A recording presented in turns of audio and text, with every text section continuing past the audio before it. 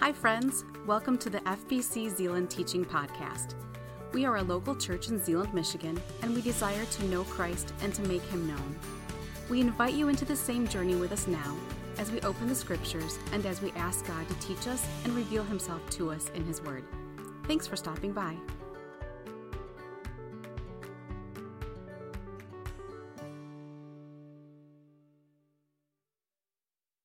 Check this out, whether here or online at our website. They're both available there. There's also guest check-in cards, both in the pew in front of you and online. We'd love to have you do that so we can get to know you a little bit better, especially if you're newer to our community, and that would be an awesome thing for us to be able to do. So one other thing that I just wanted to highlight in the bulletin, and that is today following the service, we want to invite you to join us down in the gym for some food to say goodbye to Diana Overcamp and her family. Diana has been a part of our church staff here for the last 6.5-ish years, and recently her husband took a job out of state, and so she's going to be moving down to the Kentucky, Tennessee area. Those of you from down there are going like God's country, perhaps, I don't know. But we are going to miss Diana. We're going to miss her family greatly. They have been so instrumental in so many lives here, especially young families' lives, as they seek to raise their kids. And she's been an incredible partner within ministry. So invite you to that down towards the gym after we're done today. And maybe you know her, maybe you don't. Consider writing her a note and just saying, hey, thank you so much for your service. God bless you as you move. Write an encouragement note to her this week. That'd be awesome. So Luke chapter 5 is where we find ourselves today. And we've been looking at people and their encounters with Jesus. And so we looked at this woman at the well several weeks ago. Then we looked at a Pharisee named Nicodemus who comes to Jesus at night and has an encounter with Jesus. Last week we looked at a parable that Jesus gives to a bunch of Pharisees who say, how is it that you eat with sinners? Because they were pretty mad about that. And Jesus says, let me tell you a story about a compassionate father and two of his lost sons. One goes away, squanders everything, and he's lost, and he comes back and everyone rejoices. But the other son never leaves, but is still just as lost as the other one is while he's gone. Today we're going to look at a character that you guys may know well. His name is Shimon. Can you say Shimon? Shimon. Okay, that's Hebrew. You might know him as Simon. Simon Peter, you may know him as, because at one point in time, Jesus actually changes his name. We're not going to look at that story today, but we're going to look at towards the beginning of his life in Luke chapter 5. Luke chapter 5. And as we're doing that, let me just ask you this. Have you ever had a genuine encounter with Jesus? Have you ever had a genuine encounter with Jesus? And you might be like, what do you mean by that, Pastor? A genuine encounter is something that transforms your life.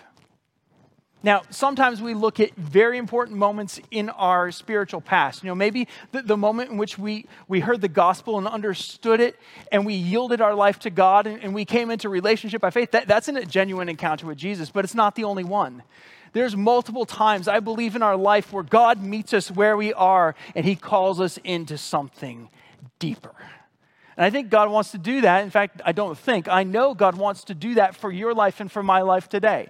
Because He wants our lives as disciples or followers of Jesus to look different today as a result of who He is and what He has done than they did yesterday. Have you had a genuine encounter with Jesus, one that transforms your life and your direction? Some of you could probably point back to some important, hallmark moments in your life. I sure can. We could be here, for hours telling stories about all the ways in which I tried to say, no, God, I don't want to do that. No, God, I don't want to do that. And God began to continually change my heart and reveal Himself to me. And over time, we're in a different place because of it. And we bless the Lord for that. Having a genuine encounter with Jesus begins with this, though. It begins by meeting with Him regularly and living at the table. If you've been with us for a few weeks and we studied the woman at the well, you know that phrase. But we believe that the table, meeting with God, hearing His voice through His Word and by His Spirit, is the center for life transformation.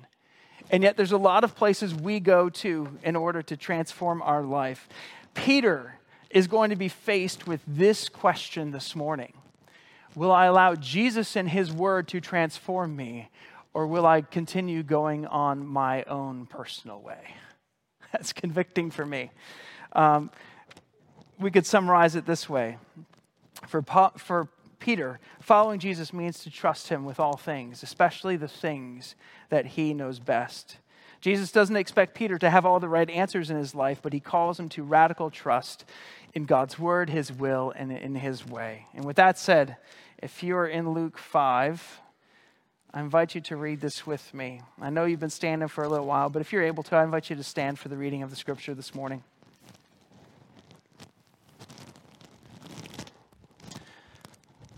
Luke chapter 5. As the crowd was pressing in on Jesus to hear God's word, he was standing by Lake Gennesaret. He saw 2 boats on the edge of the lake. The fishermen had left them and were washing their nets. He got into one of the boats, which belonged to Simon, and he asked him to put out a little from land. Then he sat down and was teaching the crowds from the boat. When he had finished speaking, he said to Simon, "Put out into deep water and let your nets down for a catch." "Master," Simon replied, "we've worked hard all night long and caught nothing. But at your word, I'll let down the nets."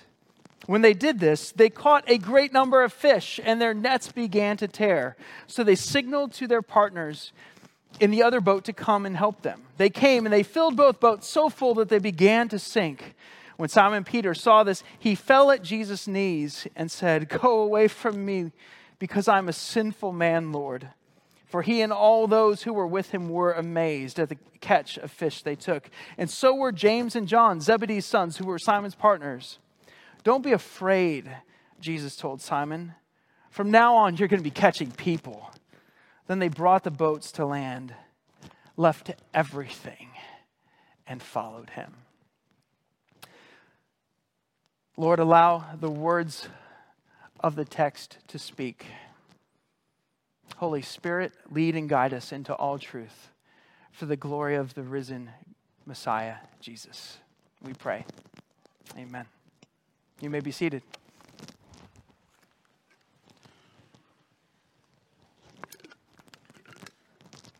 So, Simon Peter has an encounter with Jesus. Now, I don't believe this is actually his first encounter with Jesus. We find in the Gospels a couple of initial encounters. Simon is by the water, and Jesus walks by and he says, "Follow me." And Simon was there and he was casting his net out into the lake. Gennesaret is the Sea of Galilee, you might call it here. It's the largest freshwater lake in Israel, and it is a place where a lot of people would gather to provide fish for their sustenance and their food. And it's on this lake. The first time, I think, Peter is casting his net, and Jesus says to him, "Follow me." And it says he left his nets and he followed him. In Luke chapter 4, we didn't read it, but if you back up a couple verses, we also see Simon here in verse 38. Jesus leaves the synagogue. He enters Simon's house, and Simon's mother-in-law was suffering from a high fever, and they asked him about her. So he stood over her, this is Jesus, and he rebuked the fever, and it left her. She got up immediately and began to serve them. So I don't think Peter is just encountering Jesus for the first time in Luke chapter 5. I think he knows about him. I think maybe they've even looked at each other. Maybe they've even had some degree of a conversation.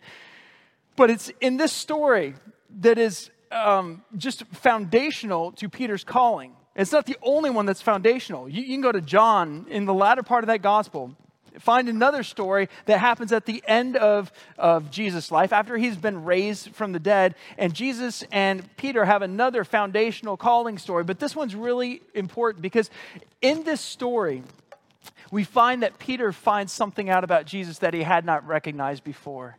This is not just a mere man. This is majesty. He's met me here. He's done something incredibly beyond my wildest dreams.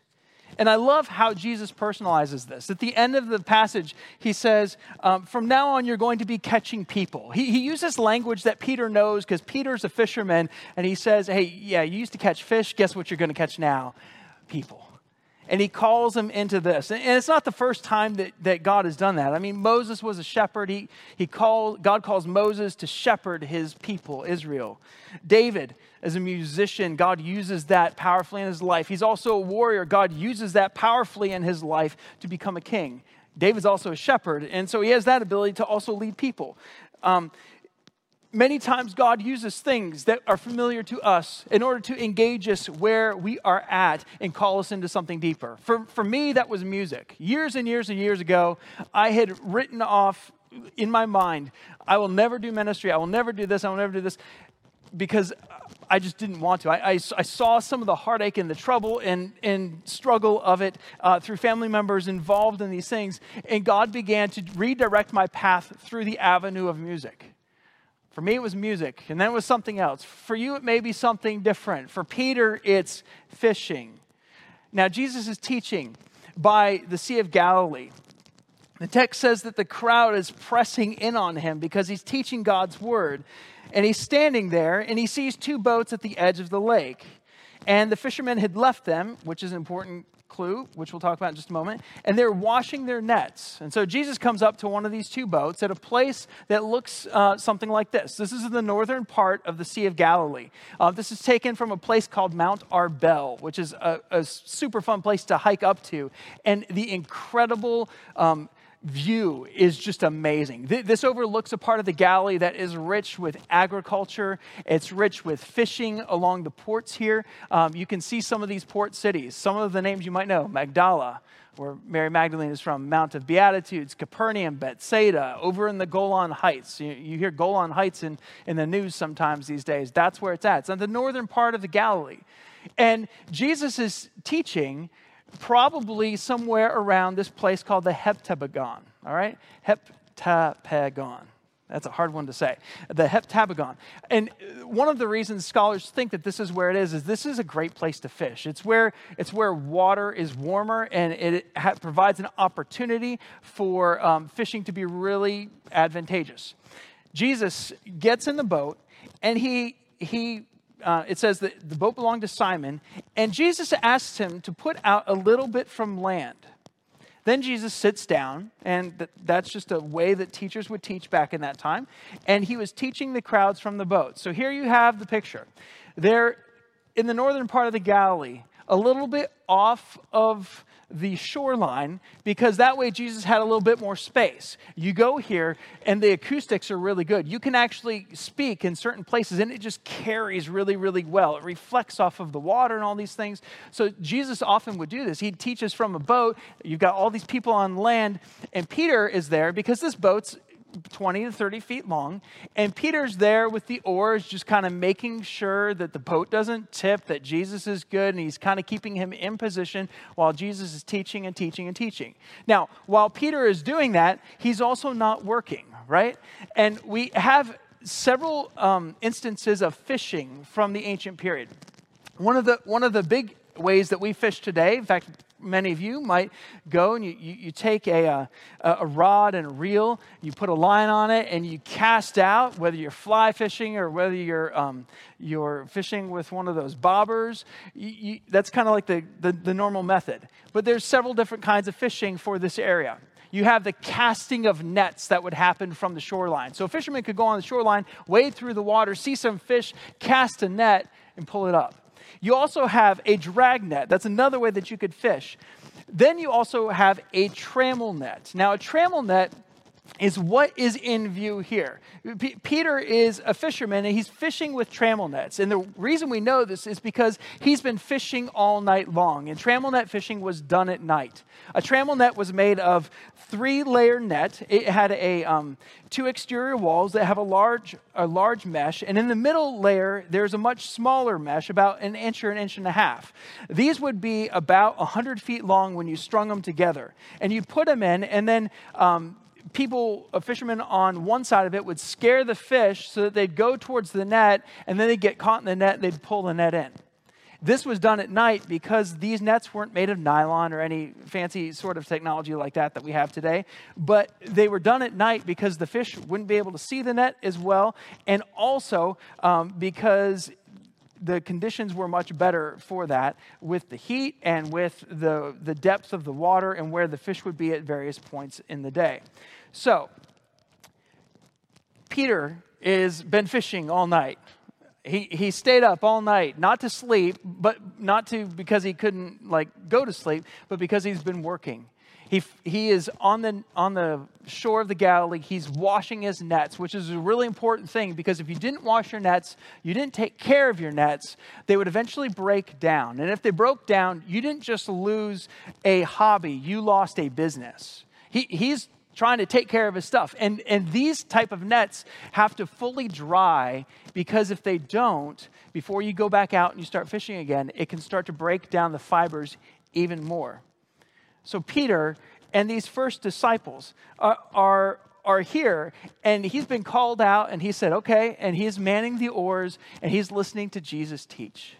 He's listening to Jesus teach. And it's important to know back in this time, to be a disciple or to be a follower of someone means that you don't just want to know what they know, you want to be like them. You want to learn, how does this teacher, how does this rabbi apply God's word to how he interacts with his family?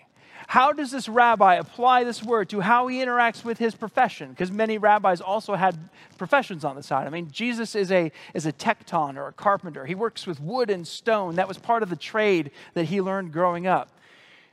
Peter, as part of this kind of testing the boundaries of discipleship, he doesn't want to just have the right beliefs. He wants to actually, Jesus, how do you walk this out? And when Jesus calls people to follow him, he doesn't say, come follow me and stay at a distance. In fact, these 12 men who are the core of his discipleship community that he calls, and he calls Peter here, and he calls some of the other ones in the early parts of the Gospels. He calls them into life. He calls them into walking with him. You might think of it this way. It's one thing to want to be like your dad and to watch him. Be like, oh, that's how he does that, and that's how he does that. But the best way to become like your dad is to be with your dad. I could look at various things and say, oh, I know this about that person because I saw them speak, right? I know this about that person because I saw them play a sport. But to really know a person, it means you walk with them. It was really neat. We were singing this morning and getting ready for our morning gathering. And one of our media team members walks in, and he's got one of his kids with him. And I love it because they're coming up, they're adjusting some lighting, and I'm going, man, he is walking out this principle. It's not just like, here's what you do to turn on the light. It's that they're doing it together. It's not just to be like someone, it's to be with someone so that you become like someone. Does that make sense? This is the call of discipleship. The call of discipleship is, I want to learn how to love God with all my heart, with all my soul, with all my strength. How do I do that? By being with God. By being with God, by hearing his voice, by knowing what drives him, what compels him to do certain things. Not that I can ever fully figure out God, not that any of us can, but it's this level of trust. And that's what Peter's experiencing with this. In this encounter with Jesus, Jesus finishes teaching, and he says to Peter, he says, put out into deep water and let your nets out for a catch. Now, if you're a fisherman and you've just had an awful night of fishing and you've caught nothing, you might be tempted to say, yeah, they just weren't biting tonight, or maybe we just went to the wrong place, or that net just wasn't working properly. Whatever it was, Peter had experienced in not too recent memory that the fish were not biting. Peter's a pro, all right? Jesus is a carpenter by trade and a rabbi as well. Peter's a pro fisherman.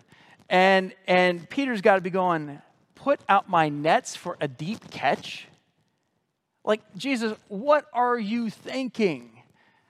It's not just, okay, I'll just cast my net. It's all the work of getting your nets together, making sure they're on the boat, getting your fishing partner so that it can all go out, because this is like hard, laborious work. Not only that, everyone is looking at it, and everyone knows you don't fish with a trammel net during the day. right? Because of the net size. Here's a photo of some fishermen cleaning their nets. They're gathered on the side of this, and they're mending things. And Peter is going, Jesus, I think in his mind, he's like working this through. He's going, he says, Master, we fished all night and we caught nothing, right? He knows the feeling of going out. And this isn't just, we caught nothing. It was a great day of fishing on the water. That's a sport fisherman kind of response. This is a guy whose livelihood is maintained by catching fish. Every time you go out, it's like going to work. And if you come back with nothing, guess what? You just stayed up all night for no reason. I could have had a good night's sleep at least if I had just stayed home, because clearly I went fishing and I caught nothing. Peter's here. And Jesus says, I want you to put out your nets. I want you to go out into deep water for a catch. So not only is Jesus saying, go try one more time, he's saying, go try because you're going to catch. Now, I try never to promise something that I can't fulfill. The first time one of my kids went fishing, I think it was Ephraim. We went to my in-laws' house, and they have this pond back on their property. And this was like a fisherman's dream, because you cast the net in, boom, fish. You're reeling back in. You cast the net back out, boom, fish. We must have caught 20, how many, 30? 35 fish in one time. That's like a fisherman's dream. Jesus is saying, hey, you're going to go out, and by the way, you are going to catch fish. Peter's tired, but he's been listening to the words of God. And he says, or listening to the words of Jesus, who is God, and he says, Master, we've worked hard all night and caught nothing, but at your word, I will let down the nets. That's trust.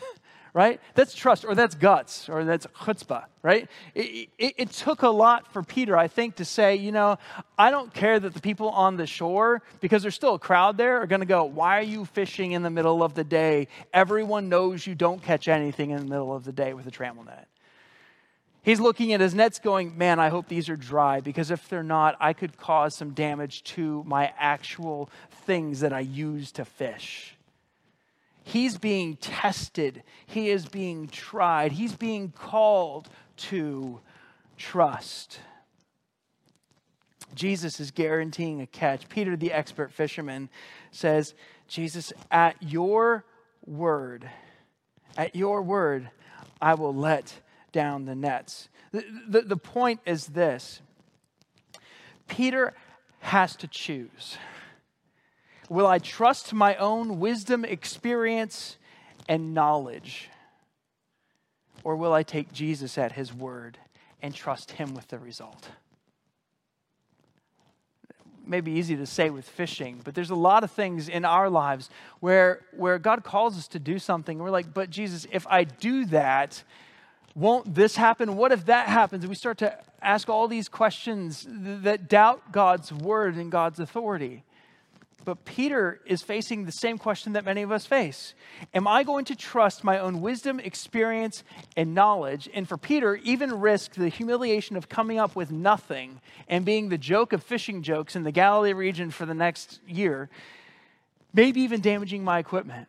Or will I take Jesus at his word and trust him with the result?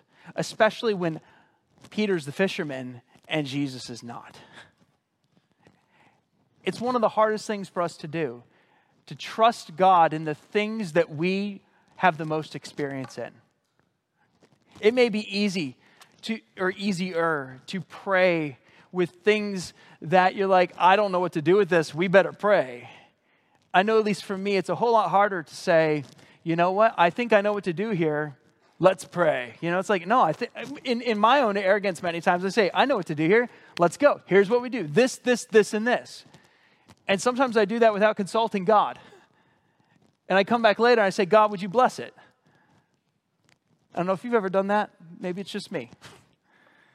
We have a lot of competencies in this room, though. We've got people skilled in management and organization, in leadership and technical skills, in parenting and in ministry.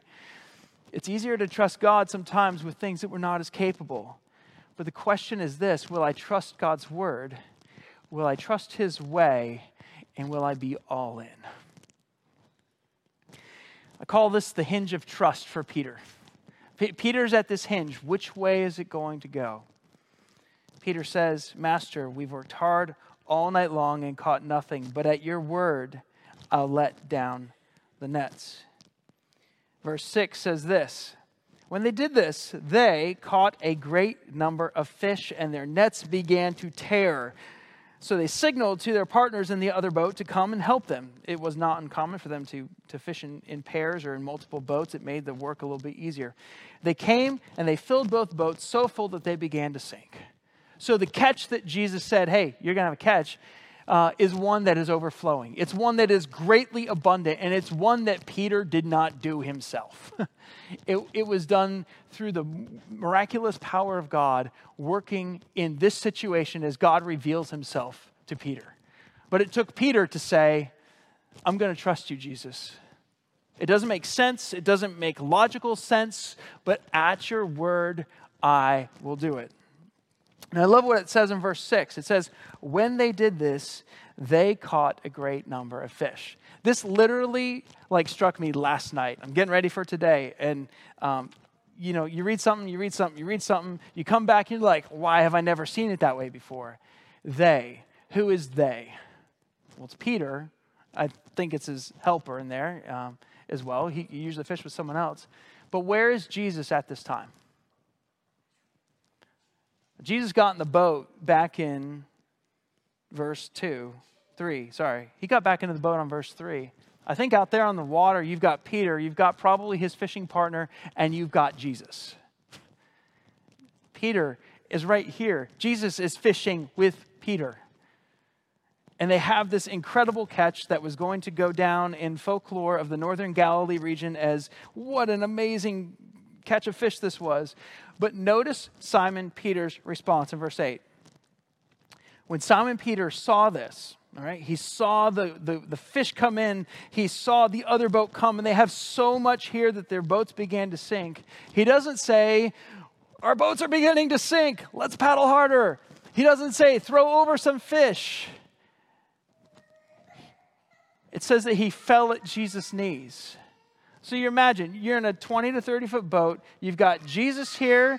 You've got Peter here. You probably have another helper here. All this commotion's going on. You've got fish galore everywhere, which must have smelled wonderful. And what Peter is concerned about is this. He fell at Jesus' knees and he said, go away from me because I am a sinful man, Lord.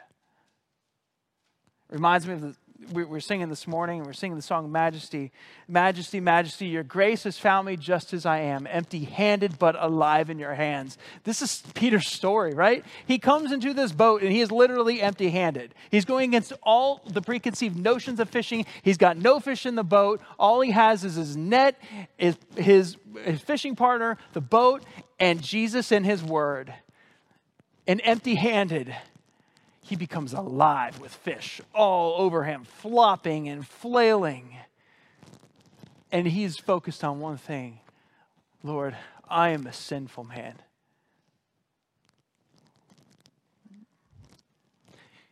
It's what happens when you sing a song like Majesty. Majesty, Majesty, your grace has found me just as I am. When God comes to each one of us, and he reveals himself, he does not cease to be God, high, holy, lifted up. And yet he reveals himself with love and intention because he wants us to hear his voice and step into the story with him. When Peter goes out and he lets down his nets, Jesus is right there with him. Jesus is not distant. Jesus is not far away. He has not only promised something to Peter, he has given himself to be there in that story, in that midst, in that experience. Not so that Peter could just have a lot of fish, but so that Peter could see how amazing and holy and set apart Jesus is.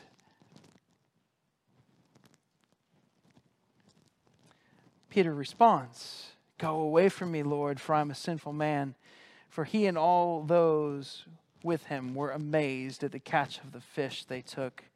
So were James and John, Zebedee's sons. By the way, they become disciples of Jesus as well, who were Simon's partners. I'd love to hear their account. And notice what Jesus says to Simon. He says, don't be afraid.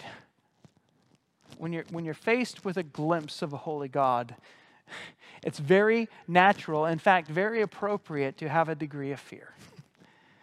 When Isaiah is confronted in Isaiah chapter 6, he's a prophet. He sees a revelation of the Lord. He says, woe is me, for I am a man of unclean lips. I live amidst a people of unclean lips, but my eyes have seen the glory of God. And God steps into his story and he says, Isaiah, I want you to go do this. And Isaiah says, yes, I'll go do that. And the thing that God calls Isaiah to do is not easy. In fact, it's preaching, repent, return to the people of Israel for literally most of Isaiah's life. Jesus comes to Simon here and he says, don't be afraid. Don't be afraid. Not only that, he says, from now on, you're going to be catching people. Here's where I think Matthew's gospel comes in handy. In Matthew chapter 4, I believe it's chapter 4, when Peter's casting his nets from the side of the shore, and Jesus says, come follow me, it says that they left their nets and followed him. Here it says, they brought their boats to land, they left everything, and they followed him. They left everything. They left everything. They said, we can pursue this great profession of fishing, and fishing is a good profession. In fact, at this time, it was probably one of the better ways that the average person could make money. It was much better than peasant farming. They left everything. They left the family business, as it were. And they said, Jesus, wherever you call, we'll go. We'll go. Now, if Jesus had called them to stay and to fish and to serve him there, I think Peter would have done that too. He tells a demoniac who Jesus heals on the other side of the Sea of Galilee, he tells him, hey, I want you to go back and I want you to tell your people how I've changed your life. So not everyone goes and spatially follows Jesus. But here, Jesus is saying, I want you to fish for people because Jesus has a story for Peter to be a part of. And what he needed Peter to see is a revelation of himself and a revelation of what God can accomplish with someone who says, God, I need you. Dr. Darrell Bock puts it this way. He says, Simon Peter represents all disciples. His humanity and awareness of his sin do not disqualify him from service. They are the prerequisite for service.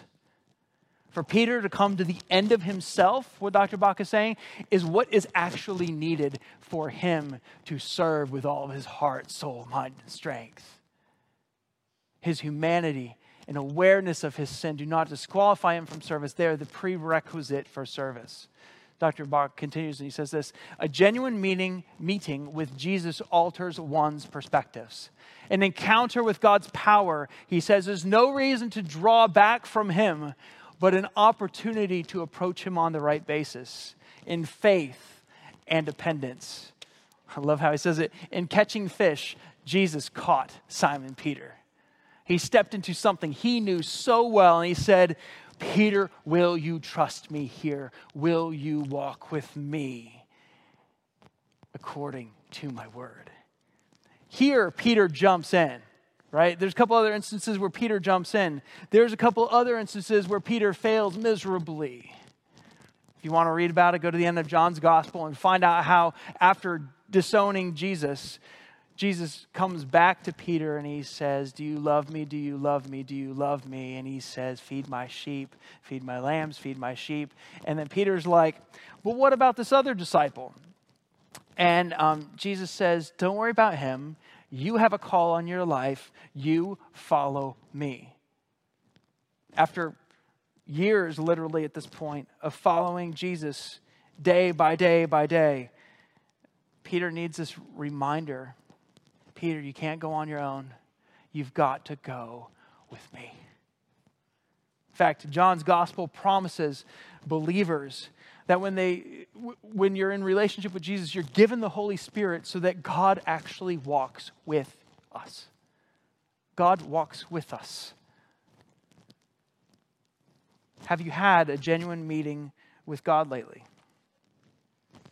I believe that much of the powerless living in the lives of Christians stems from three realities. Number one, the reality that we don't meet regularly with God. Right? The reality that we get distracted by a whole host of other things that are not God. And then we say, God, where are you? God has been there the whole time. Right? Much of the powerless living, I think, also stems from this reality that we don't take God at his word.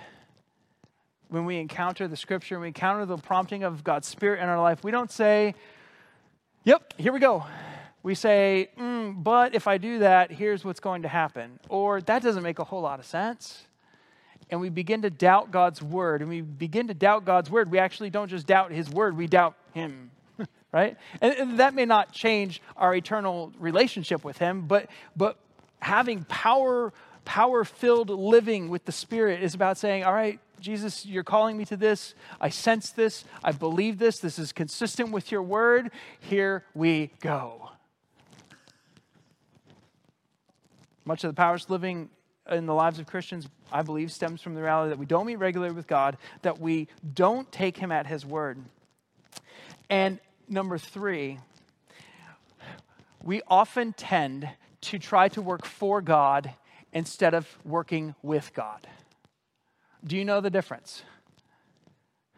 Working for God looks like this. See, Jesus, here's what I did for you. See, I did this. I tithed my mint, my cumin, my dill, i.e. Pharisee from a couple weeks ago. Notice how I showed up for church every single time this month, right? Notice how I spent 27 hours a day in my Bible. It is possible to do religious things with a hardened heart towards God because we think we're doing it for God instead of doing it with God. And I find this so fascinating. Jesus, I believe, is with him in the boat. I think one of the things Jesus is teaching him is it's not that you're going to perform and go catch something and bring it to me and I say, good job, Peter, you caught fish. It's that Jesus is saying, we did this, didn't we? It reminds me of Paul's words in Philippians chapter 4. I'll read you the whole section. Philippians chapter 4. It's a phrase that you know well, quite likely. Galatians, Ephesians, Philippians. Sorry, sometimes you have to sing the song to find it, in your head. Hopefully in your head, maybe. In Philippians 4, it says this in verse 10, I rejoiced in the Lord greatly, and once again, you have renewed your care for me. You were, in fact, concerned about me, but lacked the opportunity to show it. I don't say this out of need, for I've learned to be content in whatever circumstances I am in. I know both how to have a little and also how to have a lot. In all circumstances, Paul says, I have learned the secret of being content, whether well-fed or hungry, whether in abundance or in need. By the way, he's writing this from prison. This is one of the prison letters. He's writing this in prison, and he's saying, hey, I know how to be content. I know how to be well cared for in all things. And then he says this. He says, I am able to do all things through him who gives me strength. We sometimes put that scripture when we're facing hard times. I love it because it reminds us, we're not here to work for God, we're here to work with God. Because the only way that we can accomplish God's desires for our lives is to walk with him. I can do all things through Christ who gives me strength. God's call upon your life begins by recognizing who he is and saying, here I am. Leaving the nets, leaving everything to say, God, what do you have for me? God, how would you have me live? God has given his followers a mission to make disciples. If you're a follower of Jesus here this morning, you have this mission. It's been given by Jesus. It's given in the end of Matthew's gospel. Therefore, go out into all the world and make disciples of all nations, baptizing them in the name of the Father, Son, and the Holy Spirit, and teaching them to obey everything I have commanded you. But notice what comes after that is Jesus says to his disciples, I will be with you always, even till the end of the age. When Jesus sends his people on mission, he never sends them alone. Never sends them alone. He always goes with them. And here's the thing, is that many times God will use our life experiences and our abilities in cooperation with the Holy Spirit to advance his kingdom. He will. For one of you, it may look like you're discipling people who are retired military veterans. I've got a friend in church who does that, who engages them with the Word of God, prays for people who've experienced really, really challenging things like anxiety and PTSD and all this kind of stuff. God has uniquely wired him and called him for that task. For others of you, you're engaged in middle school ministry. And you're loving kids right where they're at. You're encouraging them as they face really challenging conversations with their friends at school. Some of you, God is called into parenting, and you've got kids, or maybe you've got kids who you've taken under your wing. They may not be your actual biological children, but you've been able to speak God's truth and God's grace into their life. And he says, I want you to go here, and I want you to tell them about me, and I want you to make a disciple over here. Some of you have been given gifts of music and administration. And God says, great, I want you to serve me in that gifting. And I want you to make disciples. But the command to make disciples is not just for me. It's not just for you. It's for us all, both as individuals and as a community. It's what God calls us to. It's what he invites us into. And it's what he walks with us to accomplish by his grace. Just ask you this question. Are you following Jesus today? All right. Disciple is a big word. It's a big Bible word. It basically means this. Are you following Jesus today? Are you walking with him, or are you trying to walk and work for him? There's a big difference between the two. God wants to walk with you. He wants to have a vibrant relationship with you. We had someone come into our elder meeting this last month, and they're a counselor in the area. And one of the things that they said really hit me. They said, I want my goal to model what it means to love and to follow Jesus, because that's my job, to love and follow Jesus. And as I work with a client, she said, I want them to learn that that's their job too, to love and to follow Jesus. And the natural overflow of that kind of life is saying, God, how do I, as a follower of Jesus, help make followers of Jesus? Where are you at in your life? Is there something that stands between you and God this morning? Is there something that you have said, I would follow Jesus, but I kind of want to do this instead?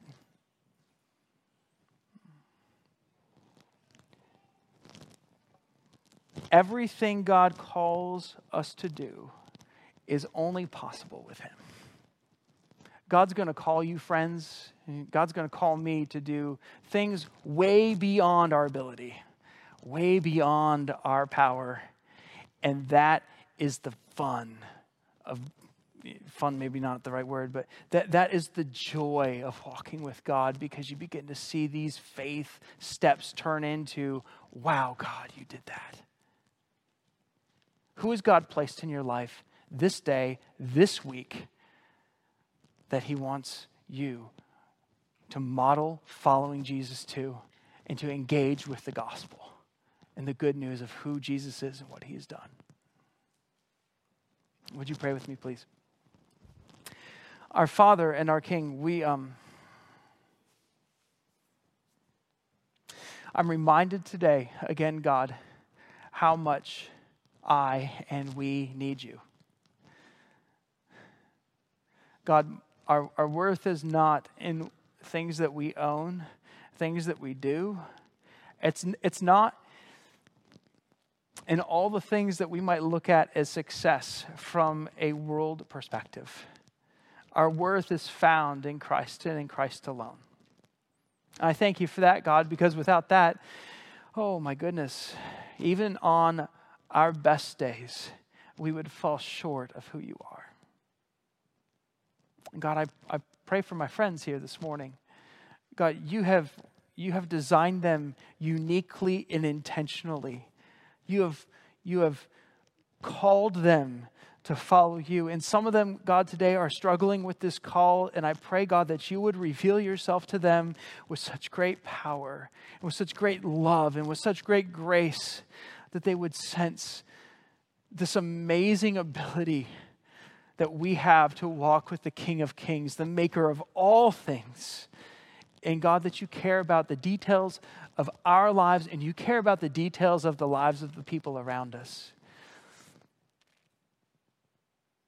God, if they're here and they don't have a relationship with you, God, I pray that they would trust you this morning and learn what it means to walk by faith and not by sight.